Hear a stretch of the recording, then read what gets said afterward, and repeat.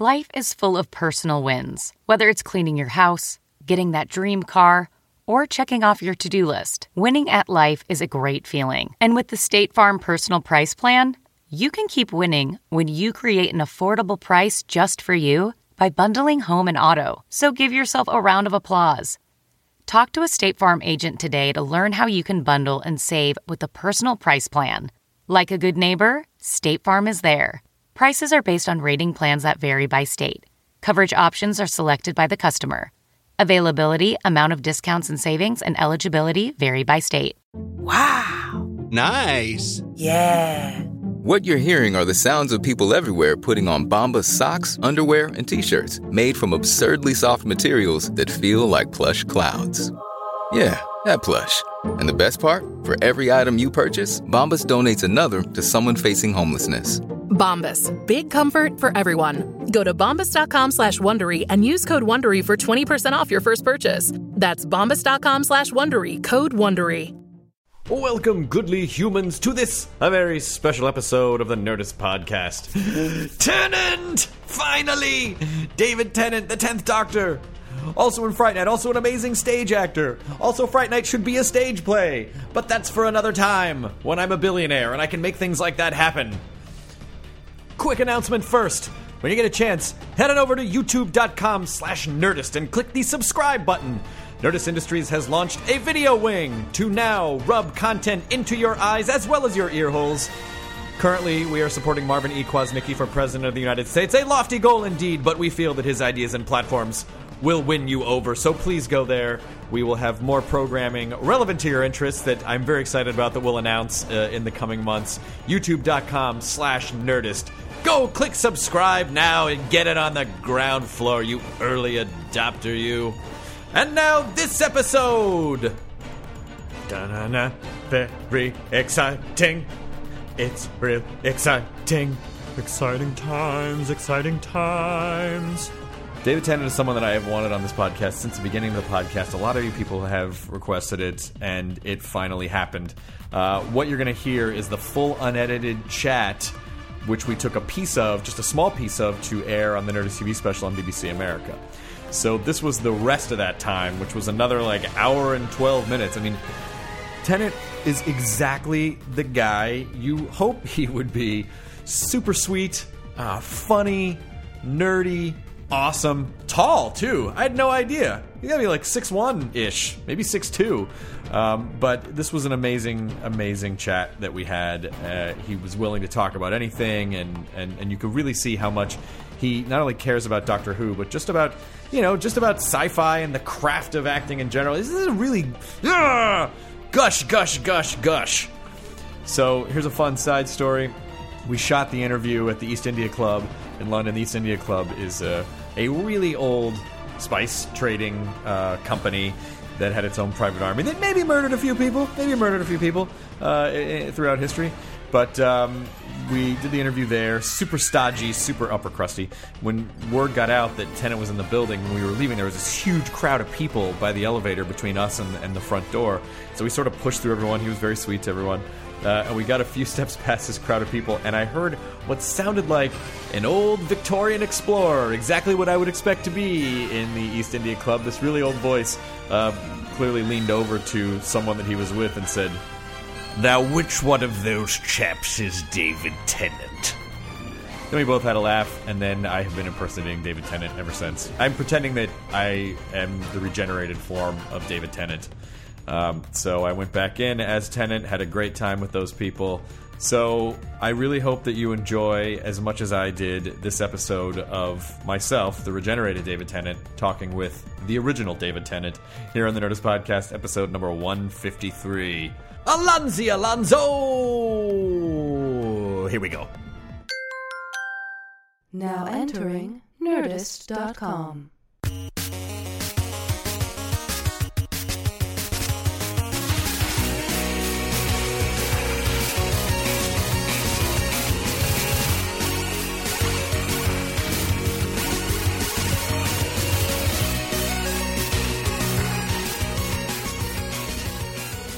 I'm here with David Tennant.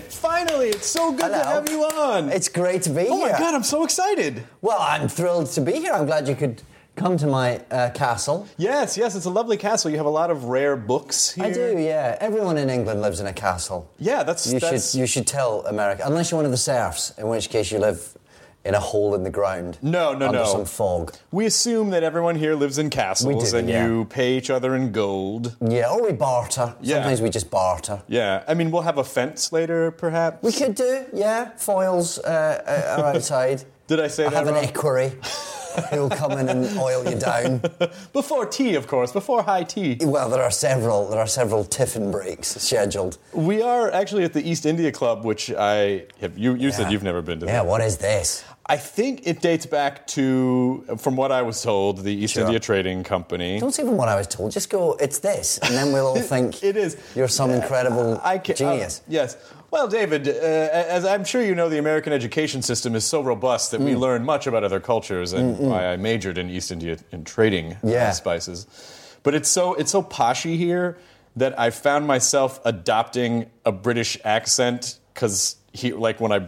Oh, excuse me. When I'm walking by, because I don't want them to go, an American in the Yes. East India Club? Poppycock.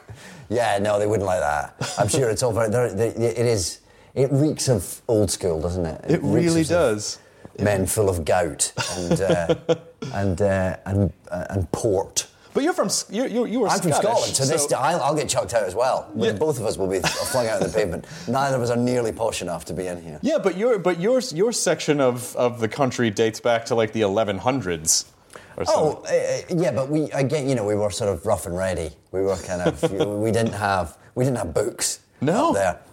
No, we just had plaid.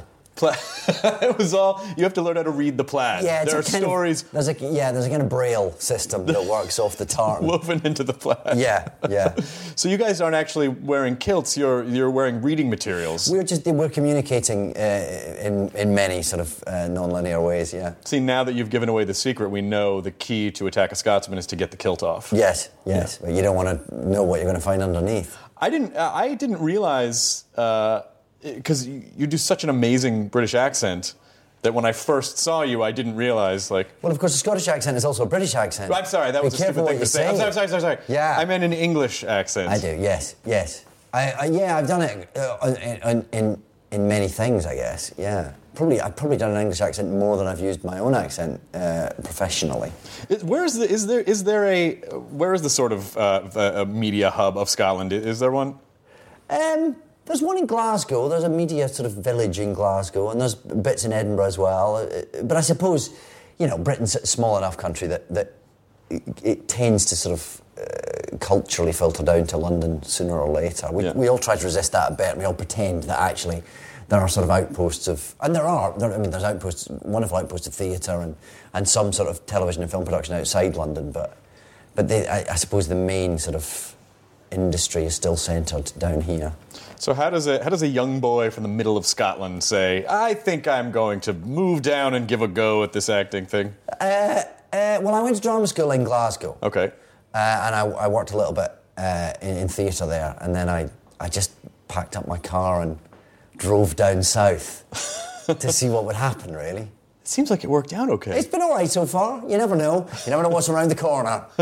I know. Don't get cocky. Damn, I know. That is the... I mean, really, as performers, we're just lifelong freelancers. Oh, yeah. And there's never any... Yeah. There's never any security. None at all. No, we are all whores. Well, especially with you, especially with British... I'm actually also a whore. So Yeah, well, you have to be. Me that's too. How I make money. I supplement my income that way too. Yeah.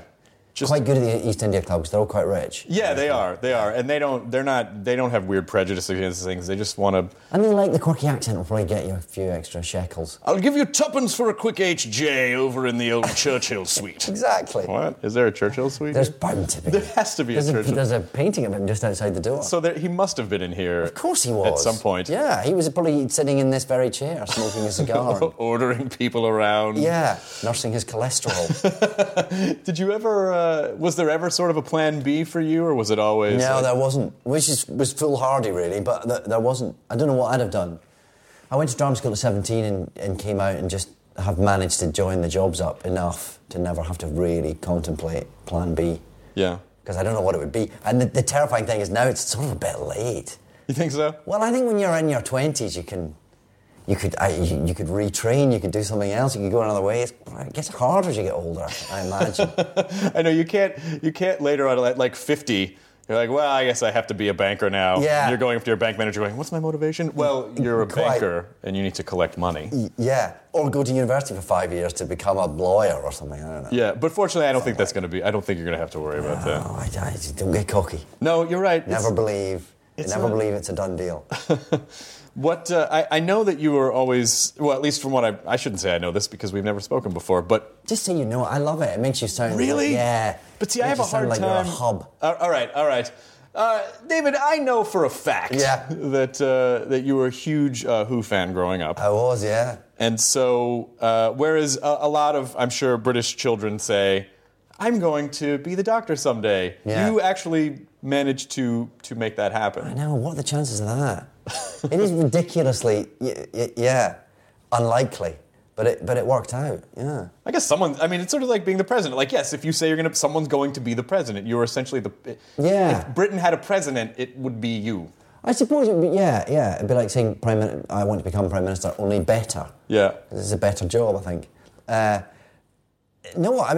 Hilarious and impossible, and it just sort of worked out. I mean, even more unlikely, and Doctor Who had been off air. Mm-hmm. Since I had become an actor. It came off air in the 80s and I started work in the 90s, so it just seemed like something that was never going to even be an option. You're a big sci-fi fan because you're wearing an Incredible Hulk shirt. Yes, I thought I'd better wear something for your show that was that had the right theme. But I had a T-shirt that I've never worn that somebody gave me that has a picture of Tom Baker on the front with "Who's the Daddy" written across it. Oh. And I thought your show would be the perfect place to crack open that T-shirt. I couldn't find it this morning, so I got Incredible Hulk instead. It's lost in a box somewhere. I still think Incredible Hulk works pretty well. It's pretty good, yeah. Are you a fan of comic books? I am, yeah. Growing up, I was a big Marvel Comics fan. Oh, nice. Specifically the Marvel Comics. DC World seemed all very mimsy, namby-pamby nonsense. Whereas it was the gritty realism of the Marvel Comics that I liked. Yeah, well, that was Stan Lee's whole thing. Was they tried to put humanity and like human situations into these superheroes. Yeah. So you stop worrying about how ludicrous it is that they're all in Lycra. Exactly. It's just sort of like, oh, they love too. Yeah, they have problems. Just like me. Life's tough if you have superpowers. Yeah, it's hard to crawl on walls and then maintain a relationship. Absolutely, yeah. Have you ever? Can I stop you for one moment before we move on with that one? Can I just stay in that wider, and can you just go back and mention the Hulk shirt again, please? Mention the what? Mention the T-shirt. Okay. Just go back to that, and then you just carry on from where you are now. David, I noticed you're wearing a T-shirt. And we can't see it, but now we will. Oh, now you see that. Okay. Yeah. In this shot size? Yes, please. So you have your Incredible Hulk shirt on, which is gorgeous. I do. Yes, this is, I felt like I should find something that was in the theme of your show. Are you looking forward to the Avengers movie? I am so looking forward to the Avengers movie. And I got a bit behind with Thor and Captain America, but I'm all caught up now. All caught up. Very excited. It's a pretty amazing thing. It's not something that we do in America a lot. I feel like British television, like shows, leave off, pick up, mash up. We don't do a lot of that stuff in America. No, it's just exciting, isn't it, when characters like that come together. I used to love the Avengers comic book. It was one of my particular favourites. I think for that very reason, you felt like you got more for your money. Yeah. And the way that they would interact was always intriguing and fun. So now I'm looking forward to that. I think you would make a good Peter Parker. We're casting Brits in superhero roles now in America. Well, Andrew Garfield's, he's a Brit, so he's Peter Parker now. I think he's a lot younger and better looking than me. I think he's a better choice. He's younger, but he's not. You're a handsome man, Mr. Tennant. You can say that. You're a handsome man. I can't. No, I think I'm more of a Reed Richards, probably. I could. Oh, yeah. Oh, my God. You'd be a great Reed Richards. It's got to be due for a reboot, isn't it? Yeah, the last couple of Fantastic Fours. Not so fantastic. It was really just 4. 2 times 4. It was really 8. just two times 4. It was just 8. So, what was the audition process? How the Doctor Who? How did that come about? Obviously, Eccleston picked it back up in 2005, and then he decided he didn't want to do it anymore. Yeah. And then, or at least that's what I heard. I mean, I'm sorry. I mean, I know that's what happened. Sure.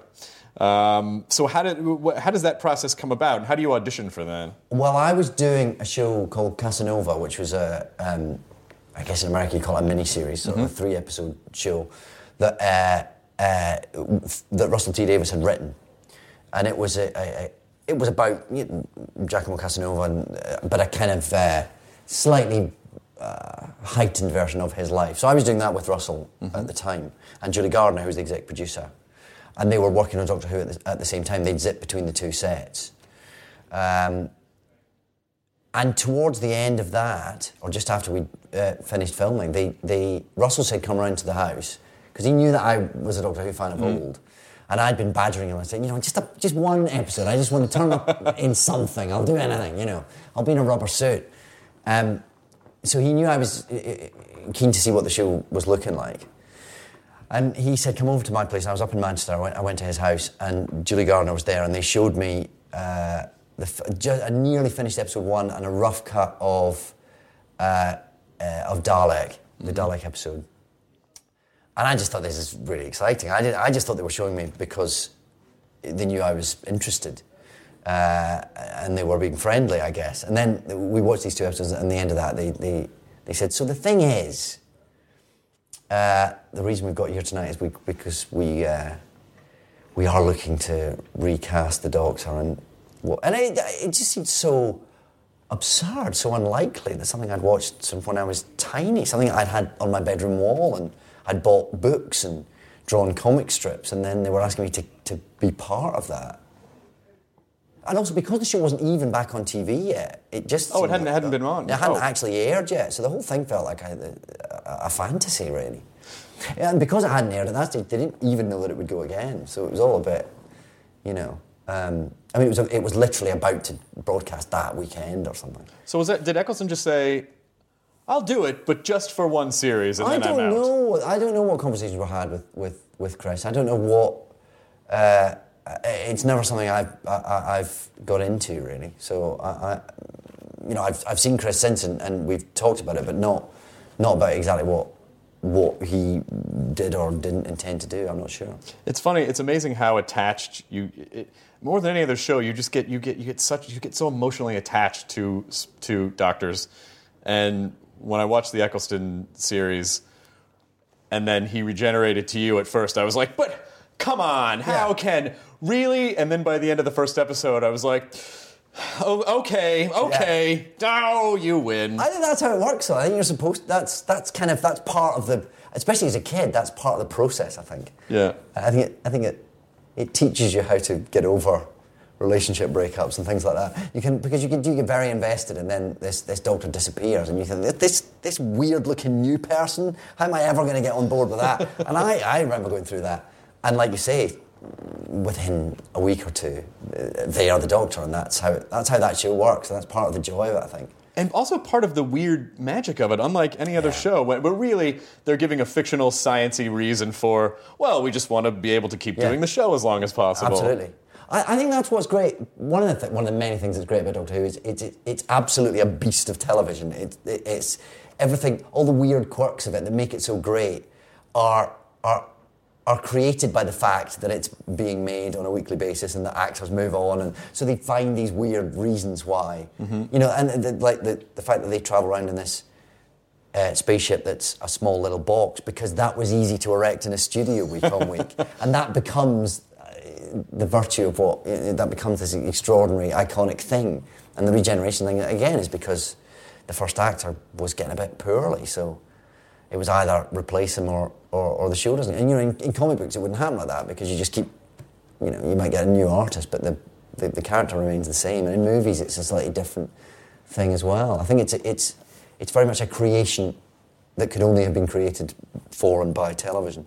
It's almost like an interesting writing game too, where you get these series of limitations, which they have to say to the writers that go, okay, how do you justify that? Yeah. How do you justify this tiny box? How do you justify replacing people, and how do you make that okay? And then they have to do it. Yeah, absolutely, and it becomes necessity is the mother of invention. Absolutely. Was there a lot of like you and Catherine Tate in particular? It sort of felt like well, here's two comic geniuses. They must be improvising a lot on the set, or were they like... Oh, no, you didn't improvise. Really? No. There was, I say virtually none, I think actually none. The scripts were so well honed and so beautifully written by Russell T Davies and the various people that he had. Maybe Stephen Moffat wrote some fantastic episodes for us. Yeah, absolutely. And all the Mark Gatiss and Toby Whithouse and fantastic team of writers. And the scripts were pored over and honed, and it was a writer's, it was a showrunner in a way that we don't have in this country yet. The way that US shows tend to be run by a producer-writer, which is exactly what Russell T Davies was, and therefore the writing was king, and it was something that we didn't mess with, unless there was a really good reason to. I guess that's sort of that to me seems like more of a product of British theater culture. Maybe. Where in America, all you have to do is listen to the American national anthem and hear how everyone has a different version of it. You go, those narcissistic bastards. They're going to make it all about themselves. But you guys I feel like you're taught to work within the structure and work within the system. Maybe that is a different cultural thing. It's interesting. Although I can't imagine if you're working on The West Wing or something and you get an Aaron Sorkin script, I can't imagine you go, Aaron, I'm going to change this bit. It's not wordy enough. It's not intelligent enough. Keep the cameras rolling. I'm just going to say something. I'm just going to riff on this. Yeah. I think it depends on the project. It depends on the nature of the script and the nature of the working environment. I think there are some shows you'll do here where it's very much more of an open, slightly kind of freewheeling thing. But certainly on Doctor Who, the script was king. And when the scripts are that good, you don't want to argue with that. What were did you have a particularly favorite storyline? Like you're going to other planets, or you're going in history and sort of? No, not really. The variety of it, I think, is exactly what makes it so great. So the fact that every script would be completely different from the one that went before, it was just fantastic. That was always the best bit when you get back to your trailer and there'll be a new buff envelope with a new script in it, and you didn't know what was coming next. It was great. Is it? I mean, obviously, it's exciting to get to play this like an iconic role like this. But is it also scary at the same time? Because you go, oh no, George Reeves played Superman, and then he only just ever played Superman. I suppose there was a bit of that, yeah. And before I finally said yes to it, I didn't say yes to it as quickly as I would have imagined I would have done if I'd sort of fantasized about that as a child. Yeah. Because suddenly somebody goes, this will take your career in a very particular direction, at least for a while. Right. And that will be quite life-altering and defining. And you do have to think that through, I suppose. And then, more long-term, there is the worry that you'll never get out from under it, I suppose. But that didn't worry me particularly, partly because Chris had just done it. And I don't think there was ever a suggestion that Chris Eccleston would be because he brought such kind of gravity and clout to it. He was in 2005 when it was announced he was doing it, that was surprising because Doctor Who didn't yet have the kind of necessary credibility that someone like him brings with them. Yeah. But once he'd done it, you thought, well, it's a quality product. So actually, I think you want to be associated with quality stuff, and that usually just is a virtue rather than I think it's created a lot more opportunities than it's closed down, definitely. Yeah, well, I definitely want to. I mean, I'm not just going to pin you down about Doctor Who. I want to talk about other stuff too. But before I do,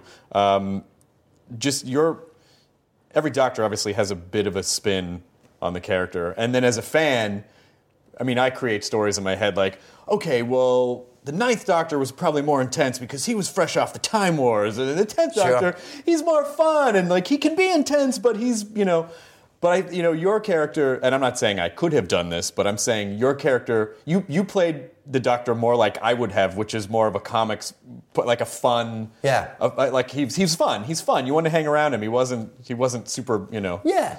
I mean, he got. I think he did. I think there was a sense of when he regenerated, there was a bit of a release because I think, this was definitely in the writing. There was a sense that the 9th Doctor had a lot had a lot of things to deal with, and the 10th Doctor was slightly liberated from some of that. He had such issues, the 9th Doctor, a lot of baggage. He'd been through some stuff, He had seen some things. Yeah. And I think, in a way, again, without being too pretentious or pompous about it, I think the 10th Doctor had a bit of a journey from that kind of liberated, brand new puppy dog who just bounced off the walls and loved everything, back towards someone who suffered a bit and who actually realised that the universe did have some things that were quite difficult to come to terms with. So what was it that kind of made you in the end go, I think maybe it's time to move on? Probably more than anything, it was the fact that Russell T Davies was moving on as well, and it just made sense for us all to go together. It had been 4 years, which felt like, and it's very intensive. Your work schedule, I heard, is it's really quite crazy, and it's exhausting, and it's also just the sort of the focus that it gets, particularly in this country. I mean, I know it's wonderfully, sort of growing in America, but in Britain it's so ubiquitous, it's so loved and enthused over, which is fantastic to be in the centre of, but at the same time, quite tough. You suddenly lose your privacy, you lose you become public property, which in many ways is wonderful and hugely appealing and hugely gratifying. At the same time, you kind of go, I'd quite like to breathe a little bit. I'd quite like to... so it just felt sort of about right. And it felt I'd come in with Russell and he was leaving, and that was going to be a big deal, and that we should all sort of take a leap and go together. And also that sense that if I didn't go then when would I go, actually? Right. Because if I didn't take that obvious stepping off point, then I'd still be there now, and inevitably there'd be a law of diminishing returns, I think, professionally and personally, and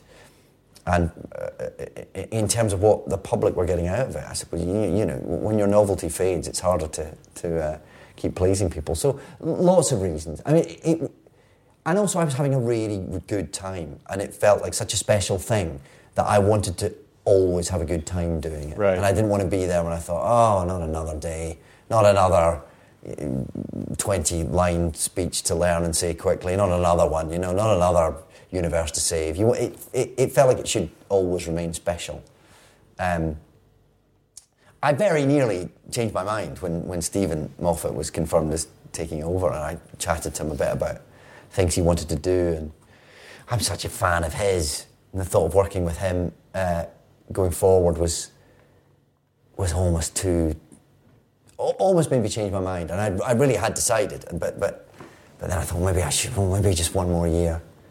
But in the end, it was just that thing of if I don't go now, then there'll never really be a reason to go again, and I'll just go on forever. Well, I think of all the Doctor Who fans I've ever met, I think Stephen Moffat's probably the biggest Doctor Who fan. Sure, absolutely, yeah. And the thought of working on that show with him was... But then I'd had a chance at that, and I'd got to know him very well and done some fantastic stories with him as the writer, so I'll always have that. And you are in a Harry Potter movie, which is amazing. Yes. Barty Crouch Jr. Yes. I mean, it's quite a big part, although I'm not on screen very long because I'm mostly played by Brendan Gleeson. Yes. Because I'm sort of undercover. You've had the Polyjuice potion, he says as he pushes up his glasses. Yeah, well done. Well, I know a lot of Potter lore. I know. Yeah. I didn't have to look that up. That was just locked away in the old noggin. Good. No, I did, yeah. So Barty Crouch Jr. is the villain of the piece, really, although I'm not necessarily in the film all that much. But it was great. You did an amazing Brendan Gleeson. I mean, you actually got inside the Brendan Gleeson robot and operated him. For months. That's how good. Yeah. And that was a long time with prosthetics to get that look. Yeah. I think, I think America's view of... this is like this kind of fraternity of British actors, which is very small, and then everyone just turns up on something at one point or another. There was a bit of that with Harry Potter. I mean, of course, that's not the case, because there's hundreds of fantastic British actors who never got to go. But yeah, when you look at them, it does look like a bit of a roll call, doesn't it, of every period drama you've ever seen. And that was part of the blast of doing it. You'd be sitting on the side of the set with Maggie Smith in her witch's hat and Michael Gambon in his beard, which he would wrap up in a kind of Hessian thing between takes. Oh, that's amazing. And Alan Rickman, and they'd all be sort of swapping hilarious actorly anecdotes, and then getting their wand out and zapping people. I mean, it was great fun to be part of that. Yeah. Was there any kind of nerding out on your part in terms of, this is Maggie Smith? Or I'd worked with Maggie and Michael before, actually, so I'd kind of got over all that years previously. I mean, I'm in huge awe of both of them. Yeah. But they're actually both really good fun and really funny in very different ways. Michael's just full of hilarious, ludicrous stories. And Maggie's got this very sharp, kind of keen, comic mind, so they're great fun to be around. Have you had you must have had the experience at some point where you see an actor that you sort of, you kind of worship, and then they go, hey! And then they know who you are. And is that mind-bendy? Yeah, I suppose it is, really, but yeah. It still can be quite intimidating when you meet an actor that has meant a lot to you, or that you just think is great. Mm-hmm. And I can still get very tongue-tied and very fanboyish, I suppose. I love that never goes away. I think when that goes away, maybe it's time to do something else, because you should really. I'm not telling you have to do this. I'm just saying in general, it's. I really think you still need to be able to be a fan as well as a performer. It's what makes it a vocation rather than just a job, isn't it? That you have that love for it, I suppose. Absolutely, yeah, and being part of a piece of work that is the sort of piece of work that you watched and felt inspired by, whatever that might be. Yeah. Do you enjoy going to America? I think I saw like a chunk of a pilot you did where I think you were a lawyer. I did it. Yeah, I did a pilot. Yeah. Yeah. What was the experience like going to America? Well, it was great. To work in that kind of studio system is very different than we have here, and that trying to put something together that then goes to a network. The amount of money you guys will spend on a pilot. Oh yeah. We're lucky if we do a table read here, and then somebody turns up and goes no. So to work on something that had those resources is fantastic. And that was a great experience. I worked with some fantastic people, some great actors and writers, and but again, unlike our system, you make like 25 pilots a year and maybe pick a few up. It's a very different world. And it used to be more, and it really is just, it's just sort of the state of American television and reality TV taking over, and then the economy. And I mean, they used to make 40 or 50 pilots a year, and and only pick a few up. Yeah. But it's really, they've honed it down. I feel like scripted television is finally coming back. I hope so, yeah, because that's where the great stories that take you through your life come from, aren't they? Is there any American shows that you're watching now that you like? At the moment, what am I watching at the moment? I've not seen a great deal of television this year, to be honest. So I'm a bit behind on everything. What am I on? Curb Your Enthusiasm I always watch. Yeah. Because it's great. But I'm tending to be catching up on things like a little behind. Right. I'm a few years behind on just about everything, really. I'm still in series 3 of The Wire, for instance. I bought the series. Yeah. Everyone says, this show will change your life. And to the point where I'm intimidated to start watching it because it feels so intense. And also, when something is pumped up that much, it's always going to disappoint, I think, a little. Although The Wire is extremely good. But it's an acquired taste. You have to stick with it for a bit. At first, it's all about, what's going on here? But, those characters are very well drawn and really well created. It's a great show.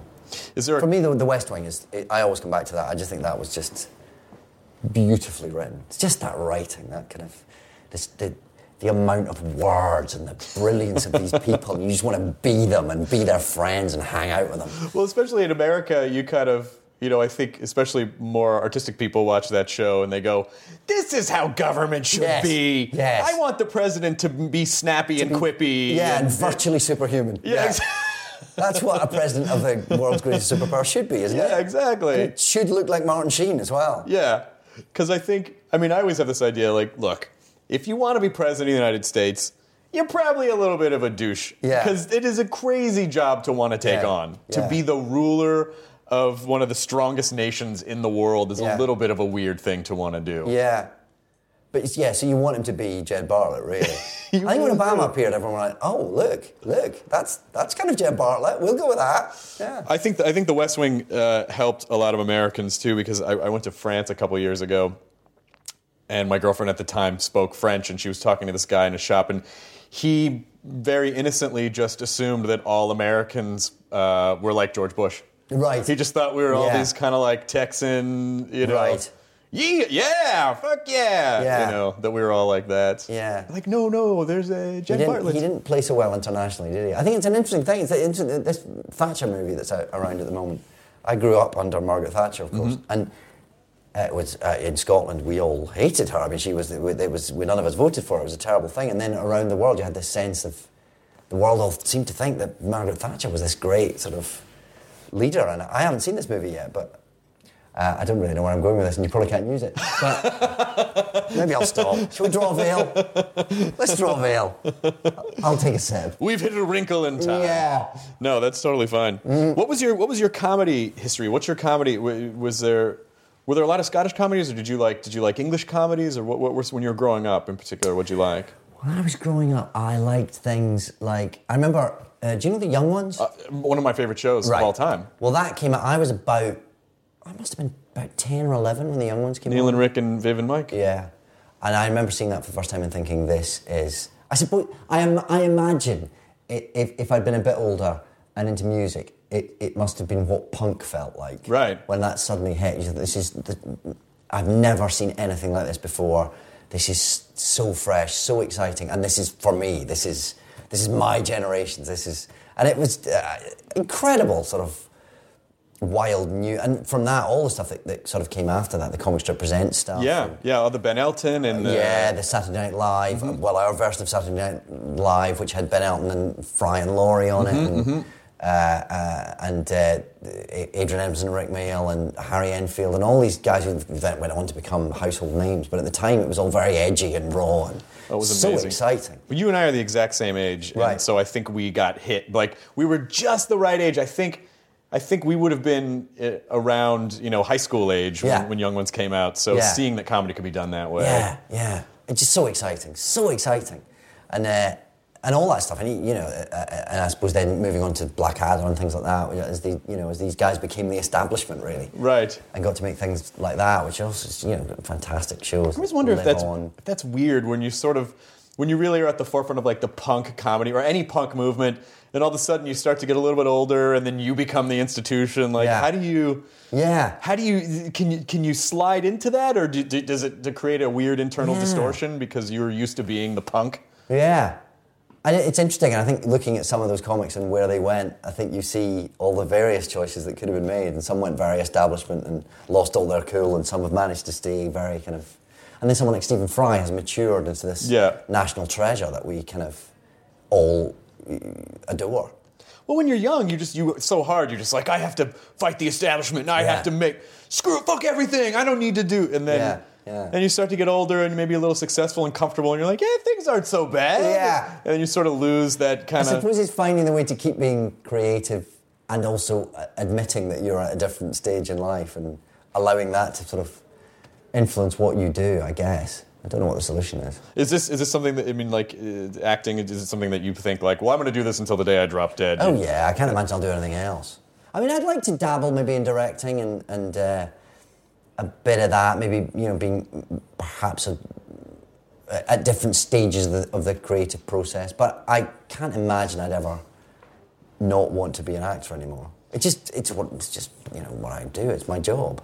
I am fascinated by Britain's fascination with the whole like upstairs downstairs Victorian sort of like the servants and the that's come back big time recently, isn't it? The cauldron and the chambermaid or whatever, and it's just all. We're loving a bit of that just now. They're not shows that I'm watching a lot of, but they're hugely popular, so you can't knock it, really. Oh, by the way, I just recently saw Fright Night, which I apologize for not seeing sooner, and it was amazing. Yeah, good. I mean, usually, because we try to reboot everything. Sure. Because... And that's often painful. It's usually not great. I mean, usually, rebooting movies that were already good... I did like Fright Night as a kid. Saw it like the original. I saw it recently. Like, it was hokey, fun, but But your version of it was really friggin' cool. Yeah, I was really pleased with it. I think it was always going to be difficult to get the tone right because you're trying to do something that is a proper horror film, but is also a bit quirky and a bit funny and a bit tongue-in-cheek at times, but it still has to work as a proper, scary, rip your head off vampire film. And I think it was Craig Gillespie, the director, I think just nailed that, got the balance just right. It was great. Did you work with them to sort of... Because when everyone heard you were playing Peter Vincent, they're like, oh, really? That was Roddy McDowall. Yeah. He was an older... What are they... And then the spin of the Chris Angel thing is like, oh my God, that's a Vegas magician. Yeah. Were you involved in that process? No, I came to it with the script was written and that's who he was. Interestingly, it was. I don't know that I meant to know this, but it was offered to another British actor before me, who would have been a bit more Roddy McDowall-ish, actually, a bit older, a bit. He would still have been an illusionist. He would still have had, the ridiculous wig and the ridiculous removable tattoos. But that would have it became something further from the original, I guess, when I came on board. But that was always what it was, and then it was just a question of working out exactly how to tell that story and sort of...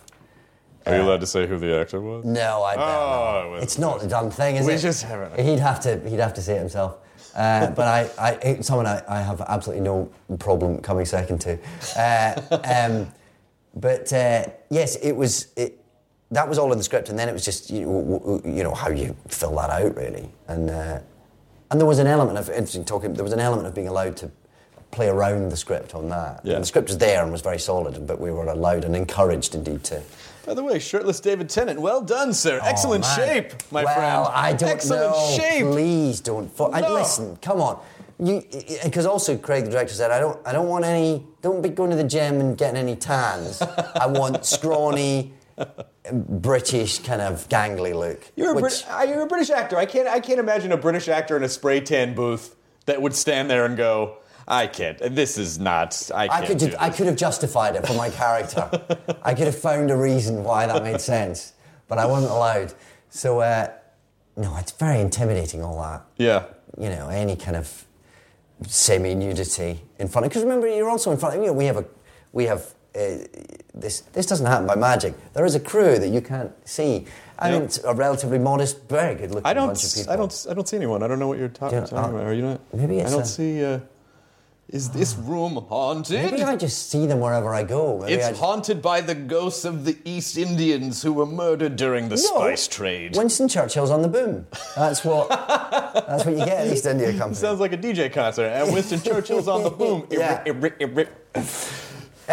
But, especially in a big movie like that, you've got like 150 people milling around and you've got to take your shirt off. It's embarrassing. Yeah, I know. How would you feel about that? I would feel weird about it. I would feel weird, and I feel like my nature is a little more... I feel like my sensibilities, and maybe this is engineered, I couldn't tell you, but is a little more British than American, right. Where I feel like I'm constantly apologizing. Like, I'm so sorry. Right. I'm sorry, I don't mean to take my shirt off. They were making me. Exactly. I'm sorry. It's exactly that. I know I'm standing at craft service eating cheese wedges with no shirt on. Yeah. I don't mean it. I don't want you to have to look at my flesh. Yes. Please, it's not me making you do this. It's being forced upon me by those who are our paymasters. Yeah, exactly that.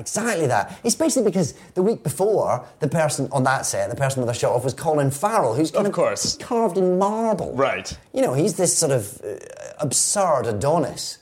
So that wasn't, but you have to... He probably didn't have a problem with it. I don't know. He's very self-effacing. He would probably say that he did, but man, I mean, he's a beautiful creature. Yeah, I know. He was created in some sort of weird British laboratory. Yeah. So you just have to go. You have to go. This is the character. This is what the character does. I'm in character, and therefore I take my shirt off. And when they shout "cut," I'll put that dressing gown on. Thank you. By the way, Colin Farrell, Brendan Gleeson in Bruges. What an amazing movie! Isn't that a great film? Yeah. I don't know why I bring it up, just other than I just thought about it, and I thought about the moment when the movie turns, and you're like, how did you take a quirky movie and turn it into an intense, beautiful drama? Mark McDonagh, who wrote that, and directed it, in fact, is brilliant. I did a play of his called The Pillow Man a few years ago, and it's just that kind of writing that is so just on the edge of insane all the time. But again, brilliant dialogue that sort of is really juicy to get your... Oh, great. Good writing. That's what it's all about. I'm sorry for not knowing this. Is Much Ado still playing now? No, it's done. We did that through the summer, yeah. Because we thought you were going to come to the States to promote Fright, and they're like, no, he's doing... I couldn't. You were doing Much Ado with Catherine Tate. With Catherine Tate, yeah. Which meant I missed... Because Fright Night was supposed to come out at Halloween originally, by which time Much Ado would have finished. And then they moved it forward in the schedules, and I missed the whole launch thing. I was in the West End doing Much Ado with... That's kind of fun, though, to say. I can't promote my film because I'm doing a play in the West End. I'm on stage. Leave me be. Yes. I did a morning of having a thing put in my ear and staring down a camera and that's very uncomfortable. Beamed around the breakfast shows of America.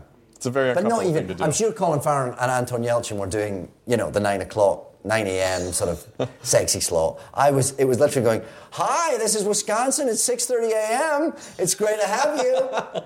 And I'm going, hello, and you're straining to hear this voice from thousands of miles away. Yeah, so I did the kind of the less sexy breakfast shows. David, it says here you played Doctor Who. No, that's not the character's name.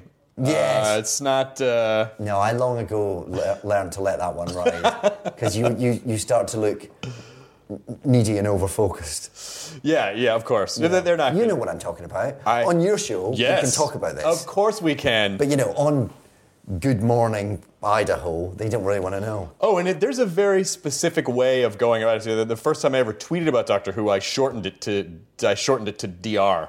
And someone's like, no. Oh. You have to spell it out. I got numerous... I think you're allowed to do DR, especially if you're tweeting. Right. Well, I was trying to economize. Exactly. You've got stuff to say. You've got 140 I don't 140 characters. 140 characters. They're not into the social media? I'm really... I mean, you would be assaulted. Twitter is like being stalked by the world. You can't do anything without someone going, just some David Tennant cup of coffee. Which is why you kind of think, you don't have to Twitter it. Why Twitter? Right. I mean, I understand it has a purpose, and if you want to promote something, it's very useful. And I don't quite get Twitter even now, and lots of my friends do it and love it, but I just don't. Why do you need to tell folk? I think it's more... You've got a show to promote. That's fine. You're allowed. I will allow you to Twitter. I appreciate that. Yeah. But I will say I think it has more to do with, just as people, I think we just need constant distraction. I think we just need to have our nose in something at all times. Yeah.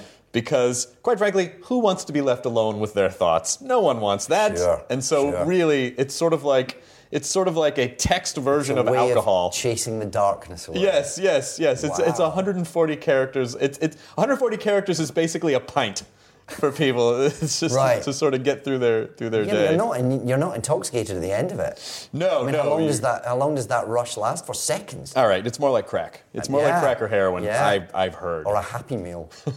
Well, you in particular, because people are people are incredibly rabid about you, which you must have a sense of. You've been to Comic-Con. Rabid in a good way, or rabid in a great way? Or rabid in a leave me alone way. No. Rabid in it, because I said on Twitter last night, I'm sitting down with David Tennant tomorrow. I have a couple of fan questions. If you want to ask a question, put it here on my website. 500 comments, which is an incredible amount of engagement. Incredible. Well, no, that's lovely. It's lovely to, that people... I suppose, yeah. I mean, I'm cynical about it, I suppose, because sometimes, things are twittered about me that I'd rather weren't. Sure. But of course it's nice that there is a way of... I think that's the wonderful thing with the internet, is that it joins people up who otherwise wouldn't meet. And that's an incredible resource that, has changed the world forever. Yeah. Well, here, I just want to hit a couple of fan questions, and then we'll let you get... We'll let you brave the crazy London traffic that's been insane. Well, yeah, I mean, I was like an hour late getting here. But it's just... And the West End seems to have shut down today. I don't know why. Okay, here's the story I've heard. There's so much pedestrian traffic that the way that they've dealt with that is to shut down a lot of the streets and just give it over to the people on foot. I mean, that sounds pretty good, doesn't it? There's a lot of traffic today, so what we're going to do is shut all the roads, so the traffic gets worse. Yeah, we're going to create so much... Sorry, I've just run out of this, that's what I was trying to say. Oh, you run out of this just now? Literally just that second, yeah. All our good traffic stuff is gone. Oh, we're still recording audio. All of our amazing traffic material. So we'll just keep talking, and then you can just drop a thing in Is that So are we podcasting as well? Wait a second. Yeah, basically the idea is that Any wider, Mark? we'll get enough audio to create an audio podcast to then support the few minutes of the segment on the TV show. Sure. And we'll say, oh, if you want to hear the whole interview, go listen to the podcast. And honestly, you're someone who's been requested, and I've wanted since the beginning. Well, I'm delighted. I wish you'd asked before. Well, I didn't know. I mean, first of all, it never occurred to me that I would ever have access to even get to ask you. I'm very accessible. I'm just like But I've been such a If loud. Good Morning Wisconsin can have me, then you can. Then I can definitely. I appreciate that. Yeah.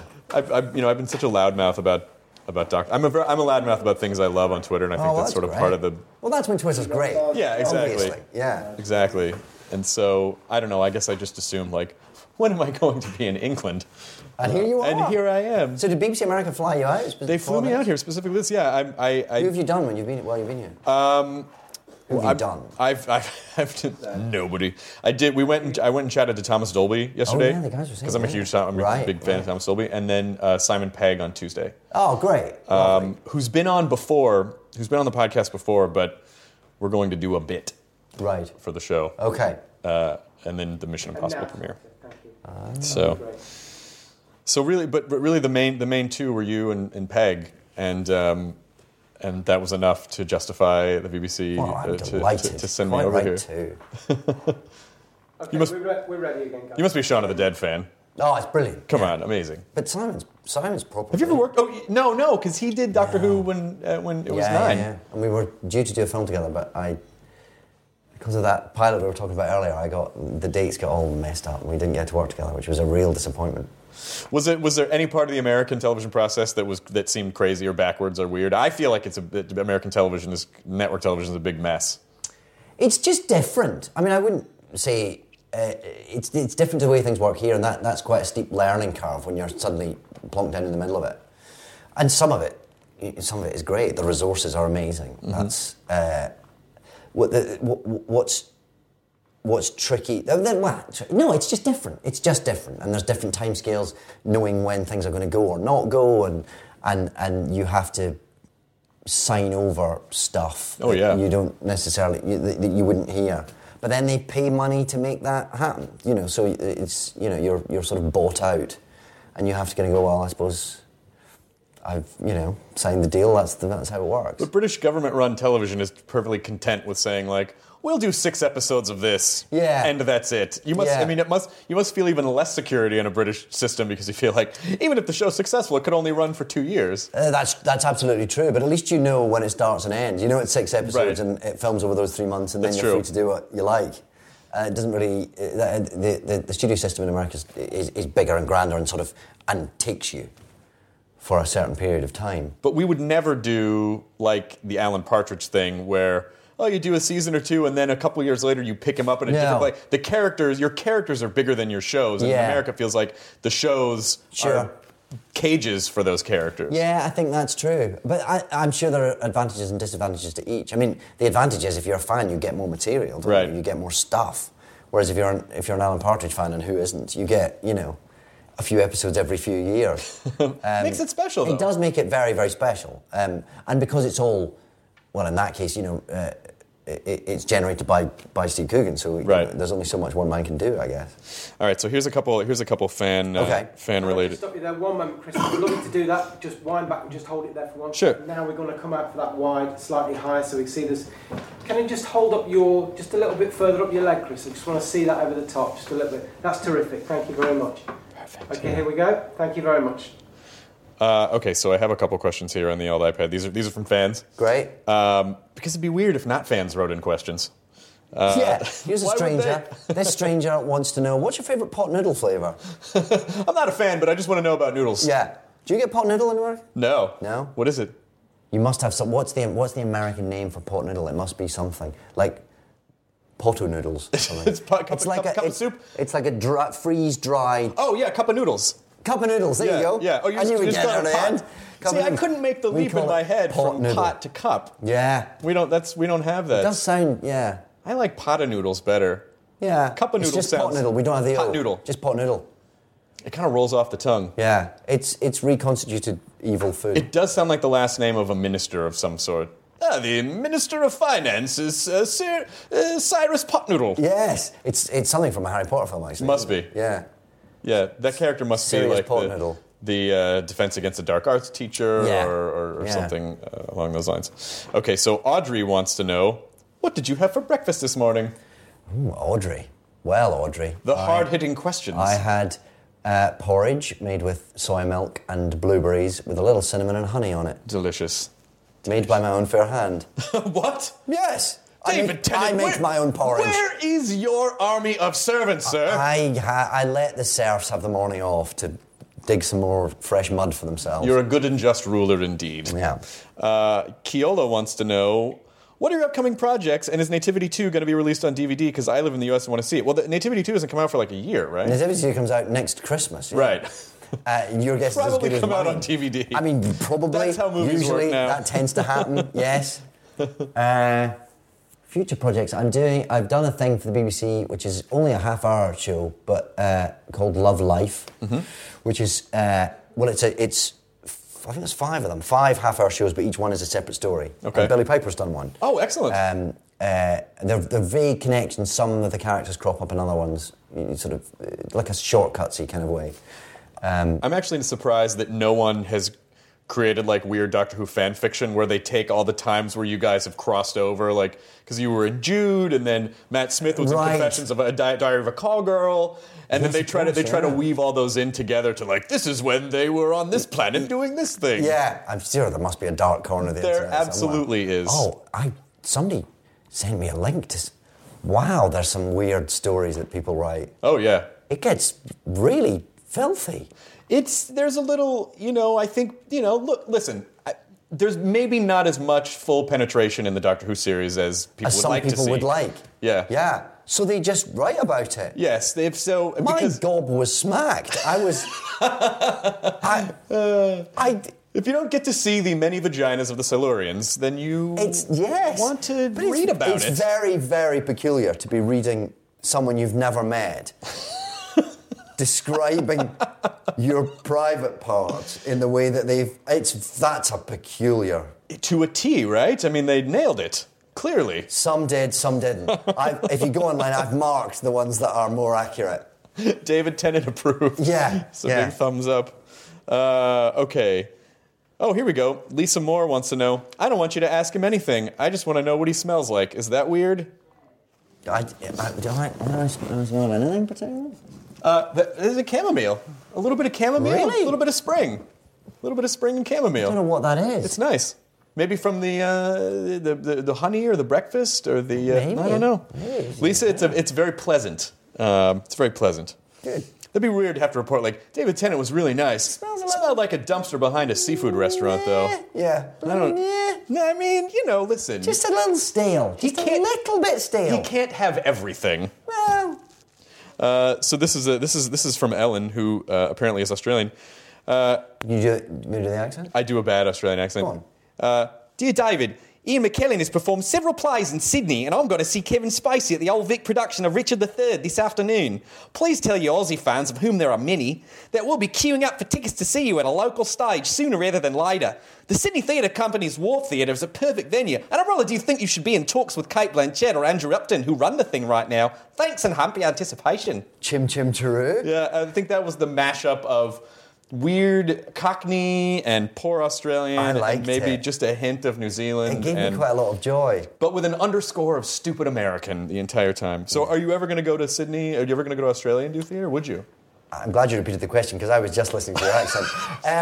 It takes like 4 days to get there from here. It's a long way. I'd love to. I've never been to Australia for any reason. I would love to go. I have no immediate plans. Okay. But I will let you know.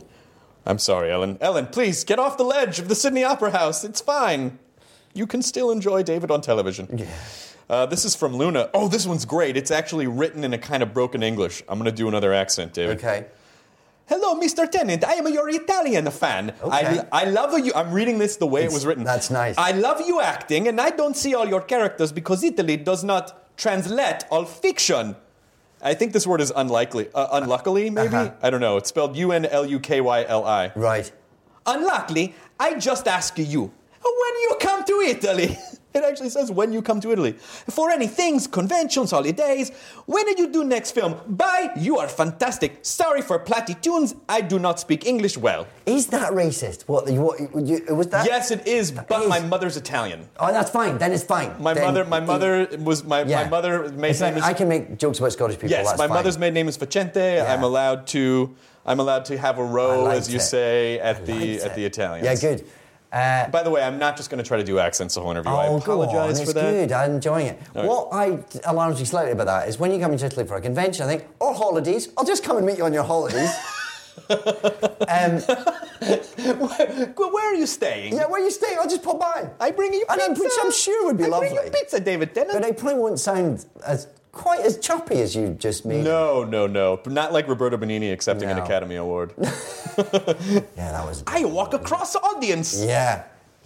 Why did he win that year? I don't know. I didn't vote that year. Who was smoking what? Anyway, yeah, that was the year Ian McKellen was nominated, and Nick Nolte, and someone else, a young actor. I can't remember. Yeah. Anyway, when I've been to Italy recently, I'm sure I have. Why was I in Italy? We obviously just didn't bump into each other. Right. But no, I love a bit of Italy. I like going there. I can't think when I was last there. We filmed Doctor Who in Italy, of course. We filmed the Pompeii episode in the studios in Rome. Karen Gillan was in that episode. She was, yes. Hiding behind her. Hiding behind the soothsayer. Yeah. Again, no immediate plans, but I will let you know. I'll take your address, and when I'm over there on holiday, we'll hang out. I just have like 50 questions of when are you coming to? Right. We can spill through them, and as long as we get an accent on each one. Billings, Montana. This is from Elizabeth. Dear David, any plans to do a film adaptation of your performance of this past summer's Much Ado About Nothing? I loved your singing on the soundtrack. Love, Elizabeth in South Carolina. No, there isn't. I mean, Catherine Tate is now very gainfully employed by NBC doing The Office for the foreseeable. So she's kind of she wouldn't be free, and I'm not going to do it with someone else. So I guess that's probably, you had to catch it on stage or it's gone forever. I mean, I have to say, I love everyone on the show, but the dynamic you guys had together is mind-blowing. Wow. Were you guys friends before, or? No, not before that. Not before she did her first episode on Doctor Who. But we always got on really from the minute we met, and still do, and are still in touch all the time, and I just think she's great. She's amazing. And you were great on the Catherine Tate show, that sketch. Oh, yeah. Where she does the... Yeah. Well, I sort of insisted when she was doing that, I sort of forced my way into it. This is from Chrissy. Hello, David. How did you discover Ten's quirks, e.g. hating pears? I imagine that was just written. Hating pears was written down. And I think I'm right in saying it was never actually in the show. I think that was a bit that got cut, which I think people have seen because it's on a DVD somewhere. But I think, strictly speaking, that means he doesn't necessarily hate pears, because unless it's been said on the TV show... It's not canon. Not canon. It's just fan fiction. Exactly. It's just some scary fan fiction. David Tennant alone with a pear. Yes. Oh, come on, guys. Really? I'm a human being. This is from... the next one, Chris, can we just say 5 or 10? Sure. Thank you very much. Sure. No worries. Sorry, if you have to go, I don't want to keep you here too long. No, I'm loving this. Okay. This isn't like a proper interview. It's great. No, it's just a chat. I mean that in a good way. I appreciate that. We can talk about stuff. I just hate I hate doing interviews where I get interrogated and then there's a fine line, because some people who interview you start to make it about them, which I unfortunately do a little bit, but you still like now. it's good. We can share some references. It's great. But I just like talking to people like people. Come on, in my castle. This is from Marie. What was the meaning of the check from Tom Baker for $17.45? No idea. I don't either. Okay. No. It seemed relevant in some way. Like, wow, that sounds like a thing people know about. Yeah. Sorry, Marie. Please, your dreams have been dashed. Email in your answers. This is from Taylor. David, how does your hair do what it does? It's pretty great. Scaffolding. Yeah. No, it's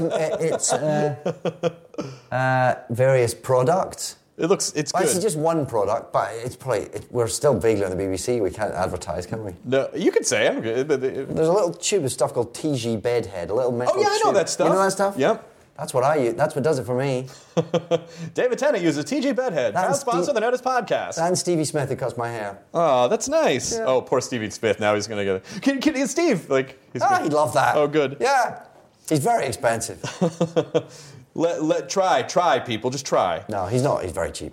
He's very cheap for what you get. Right. But he's good. Why am I talking about Stevie's rates? Because he has the best rates for a good haircut in central London. Stevie Smith is the man. This is Monica. Hey there, Mr. T. All right. Okay.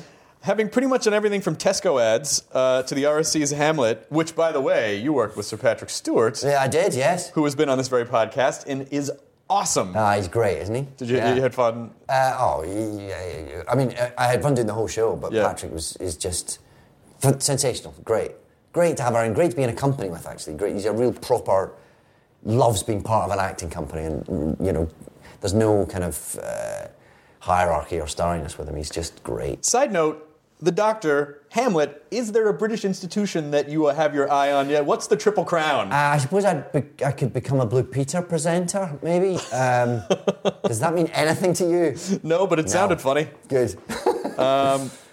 So you stress out you don't divide into lower drama and high arts, but only decide by the script itself whether it's working or not. So I was wondering, what makes a good script, and what does it need to make David Tennant say, I want to do this? Is this you asking this? No, this is Monica. Where's Monica from? That's just like your accent now. I know, I'm sorry. My name is Monica, and I want to know what makes David Tennant say, I want to do this. Well, Monica, there is no logic or rhyme or reason to it. Okay. So, like the last thing I've done is this. It was this film Nativity 2, which I did because it was improvised, because it didn't have a script. Yeah. And I'd never done that before. Do you like improv? I'm undecided. I'm not sure that I'm particularly good at it, but I wanted to have a go. And until I see the finished, I'll get back to it when I've seen the finished film. I'll tell you if I'm any good at it or not. This is from Jelly Belly Wrench. If John Sim doesn't return to play the Master, who do you think should be the Master to Matt Smith's Doctor? I'm going to answer this for you. I think it'd be fun if you returned as the Master for a couple episodes. Moffat could justify that in some weird way. Yeah. Well, who knows? It's a great part, isn't it? It's one of those parts that can be anything as well. I mean, it could be a... Because you had Derek Jacobi. Yeah. It could be John Sim. It could be a 10-year-old child. It could be a 75-year-old woman. It could be anything. So I wouldn't like to limit the options available to... But to be honest, you should get John Sim if you can get anyone. He was great. Yeah, I mean, he's pretty definitive, I think. Caitlin wants to know if you would ever consider being a full-time radio DJ. I do love it, yeah. One of the great things of being a bit off the telly is that you get asked to do slightly unusual things sometimes. Mm-hmm. And indeed, Catherine Tate and I did the Jonathan Ross radio show 3 times and had such a good laugh. I do enjoy that. I've always loved the radio. I love spoken word radio, and I love music radio. I mean, I love it. And so I do enjoy getting to play around in a radio studio when people let me.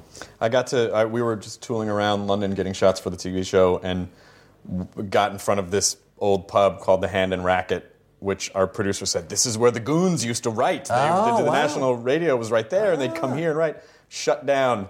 Totally shut down. Oh, dear. That story didn't go anywhere. Oh, wow. This is from Arlene. She wants to know what medium you prefer, TV, movies, or theater. Where's Arlene from? She doesn't say. Listen, I only have the information these people are willing to forfeit. Arlene's from... I'm Arlene, and I'm from Texas. David, I am putting barbecue sauce on my keyboard right now, and I'm wanting to know, do you like TV, movies, or theatre? I like them all. I like them all in different ways. I'm greedy for the variety, is the truth of it. Mm-hmm. I like skitting from one to the other like a will-o'-the-wisp. This is from Sin Graves. Again. Sin? Sin. S-I-N? Yep, Sin. Wow. Sin Graves. Sin Graves. That's like an internet name, isn't it? It's an internet name or a compatriot of Sirius Black. Sure. I would like Sin Graves. Sin Graves. I have come to suck your soul out. I shall rid the unspeakable curse. This person wants to know what gave you the biggest boost in your career. You said there were 3 or 4 when you decided to do what you wanted to do. What was it along the way that helped you the most? You mean when I was in my career, or before? When you started, everyone kind of has that point where they're like, "Oh, this thing happened, and that kind of kicked me up to the next level." What was that for you? I did a TV series based out of Scotland when I was still in Scotland, called Taking Over the Asylum, which was a brilliant bit of writing. Again, very lucky to have got that. I was very sort of young and new, and I was playing 19. I was only sort of 22 at the time, and that won the BAFTA that year and was very sort of well thought of, and that brought me to London. That's what gave me a sort of more national career, I suppose. So that was certainly a big turning point early on.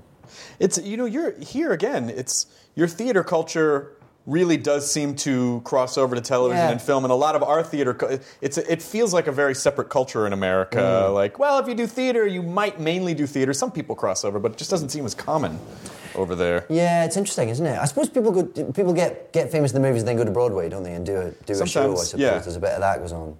I think it's interesting, though, in America over the last 10 years, I think television and film have started, the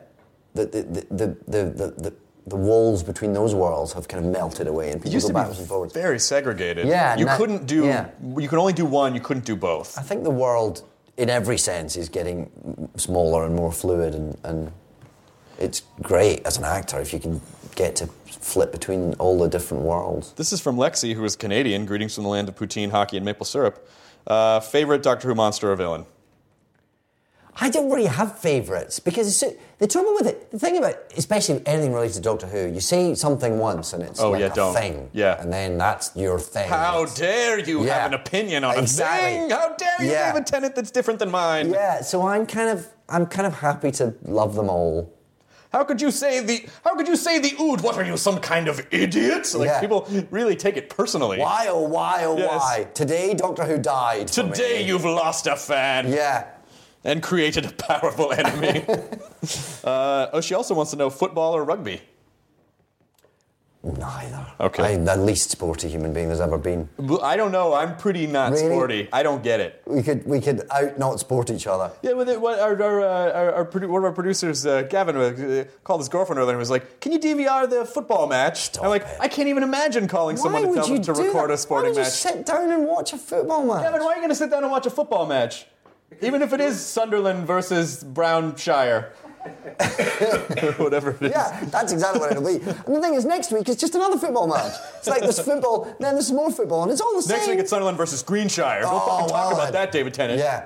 And it's all the same every time, and there's mud and people taking it far too seriously. Yes, Take the Incredible Hulk seriously. Seriously. That's something to think seriously about. Yeah, Gavin, he had an accidental overdose. He had an accidental overdose of gamma radiation. Yeah, that's serious. That's better than a soccer riot. Yeah. All right. This is from Page B. Have you ever heard of the website David Tennant in Places He Shouldn't Be? .tumblr.com. No, I haven't.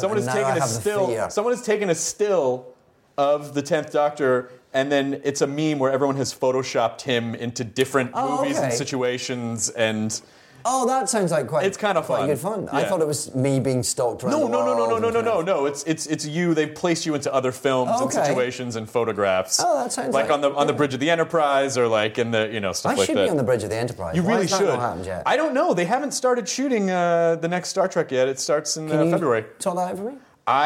Yes. Where are they filming it? Los Angeles. I should probably be in there. I really think you should be. I think you should phone somebody up. We just had J.J. Abrams on. Damn it! If I'd had him on second, I would have asked him. Earth, yeah. I know. I'm sorry. So I'll ask Simon Pegg. Damn it. He's got some pull. Pegg's got some pull. Yeah. You should be. Pegg doesn't want another Brit there. He wants that little empire for himself. Tenant for Trek 20. I know, exactly. Yeah. Oh, sure, I'll say something. Yeah, because he's also got a Scottish accent, so what's going on there? Oh, seriously? Darn him. Damn his eyes. This is a weird question. This is from Brittany. Hey, you've acted a few times without shoes. All right? Which is more fun, acting barefoot or with shoes? You don't really have to answer that. I like the variety of with shoes and without shoes. I like that I can flip between them like a will-o'-the-wisp. Sometimes I'll act with one shoe. It's not on camera, but I know. What's dangerous is acting in socks, because then you hit a shiny floor and it's all over. It's all over. Yeah. The floors of this club would be treacherous. Just ask Tom Cruise from Risky Business. that whole scene, socks only. The man's a consummate professional. Yeah, he is. Tony, and he's quite low to the ground. He's got a low. He's got quite a low center of gravity. Yeah, like a Mini and also Cooper. The aliens are looking after him. Yeah, they are. That's right. Yeah. This is from Tony W. At the end of time, your doctor was fighting to stay up to his last moment. Can you tell us about any other layers? You know, this is a good question. To watch you. First of all, I put off watching that last episode for weeks because I knew it was going to kind of break me up a little bit. Right. Did it? It did. Did it make you cry? It did. It not only did it make me tear up, but I was bummed out for days because there's a moment which was so beautifully acted. There was a moment at the end where you just kind of say, like, I don't want to go. Yeah. And it almost felt like, and again, I might be reading more into this, maybe all the Whovians in the world are reading more into this, but it almost felt like you saying, I don't really want to go. Well, I think there was an element of that, yeah. I mean, it was obviously the character. It has to make sense for the character, but of course, when something sort of has resonance for yourself, it's going to be all the more potent to play, isn't it? So yeah, of course that was in there, and that was also, I think, Russell T Davies saying that as well, because we knew we were going, we knew it was time to move on, and we knew that we should and let somebody else have a go, and but we also knew that it was something very special to both of us, and it had been a very special time, and that it was unlike. It was unlike anything that we would ever experience again, probably. Which isn't to say that we won't go on and do exciting, different things, but it had been a very, very special time, and it was something, Also very special because just different in the sense of that it took out that sort of I'm going to regenerate and this is how it's always been done, but just that moment of he's raging against it. Yeah, which I think fitted the character, actually. Fitted the character. It would have been wrong to do that just for our own self-indulgence, but I think that's what the 10th Doctor was like. He sort of had a kind of ambition to do stuff and be there and kind of keep going and he was full of life and he kind of ate it up, and I think that was very appropriate to him. Well, I think this is an appropriate place to let you go. David Tennant, this was an extreme pleasure. Likewise. Wonderful. Thank you for having me. Thank you. Thank you. Thank you for having me into your castle. You can come to my castle anytime. I'm going to be lost in your castle. I'm not going to be able to get out of here. I mean, once you've gone, I'm changing the security code on the portcullis, so it'll be more difficult. I guess I probably shouldn't leave then. I'll just move downstairs and we'll have a weird drama. I'll call the serfs. They'll throw you out. I always say enjoy your burrito. Will you please say enjoy your burrito in your Scottish accent, which will be much more charming than my American accent? Why don't I say that? We always say it at the end of the episodes of the podcast. Enjoy your burrito. Yes, perfect. Okay, I've done it. You just did it already. That was a rehearsal. No, that was it. Oh, I only get to do it once? You can do as many times as you want. That was my rehearsal. That was good. Okay. And now there's the pressure that I'm not going to do it as well. No. And that actually we should just stick with take one, because take one's always the best. Take one's always the best because you weren't thinking about it. I wasn't thinking about it. Don't make me focus. Leave it. Okay. We're letting it go. And scene. Now leaving Nerdist.com. Enjoy your burrito. This episode is brought to you by the effortlessly scrumptious bite of Skinny Pop Popcorn. Imagine this: perfectly popped, endlessly delicious kernels, a symphony of just 3 simple ingredients: popcorn, sunflower oil, and a sprinkle of salt. No compromise, just pure snacking freedom. And hey, if you're up for a twist, dive into flavors like zesty white cheddar to sweet and salty kettle. Every bite's a delight, light and oh so tasty. Shop Skinny Pop now.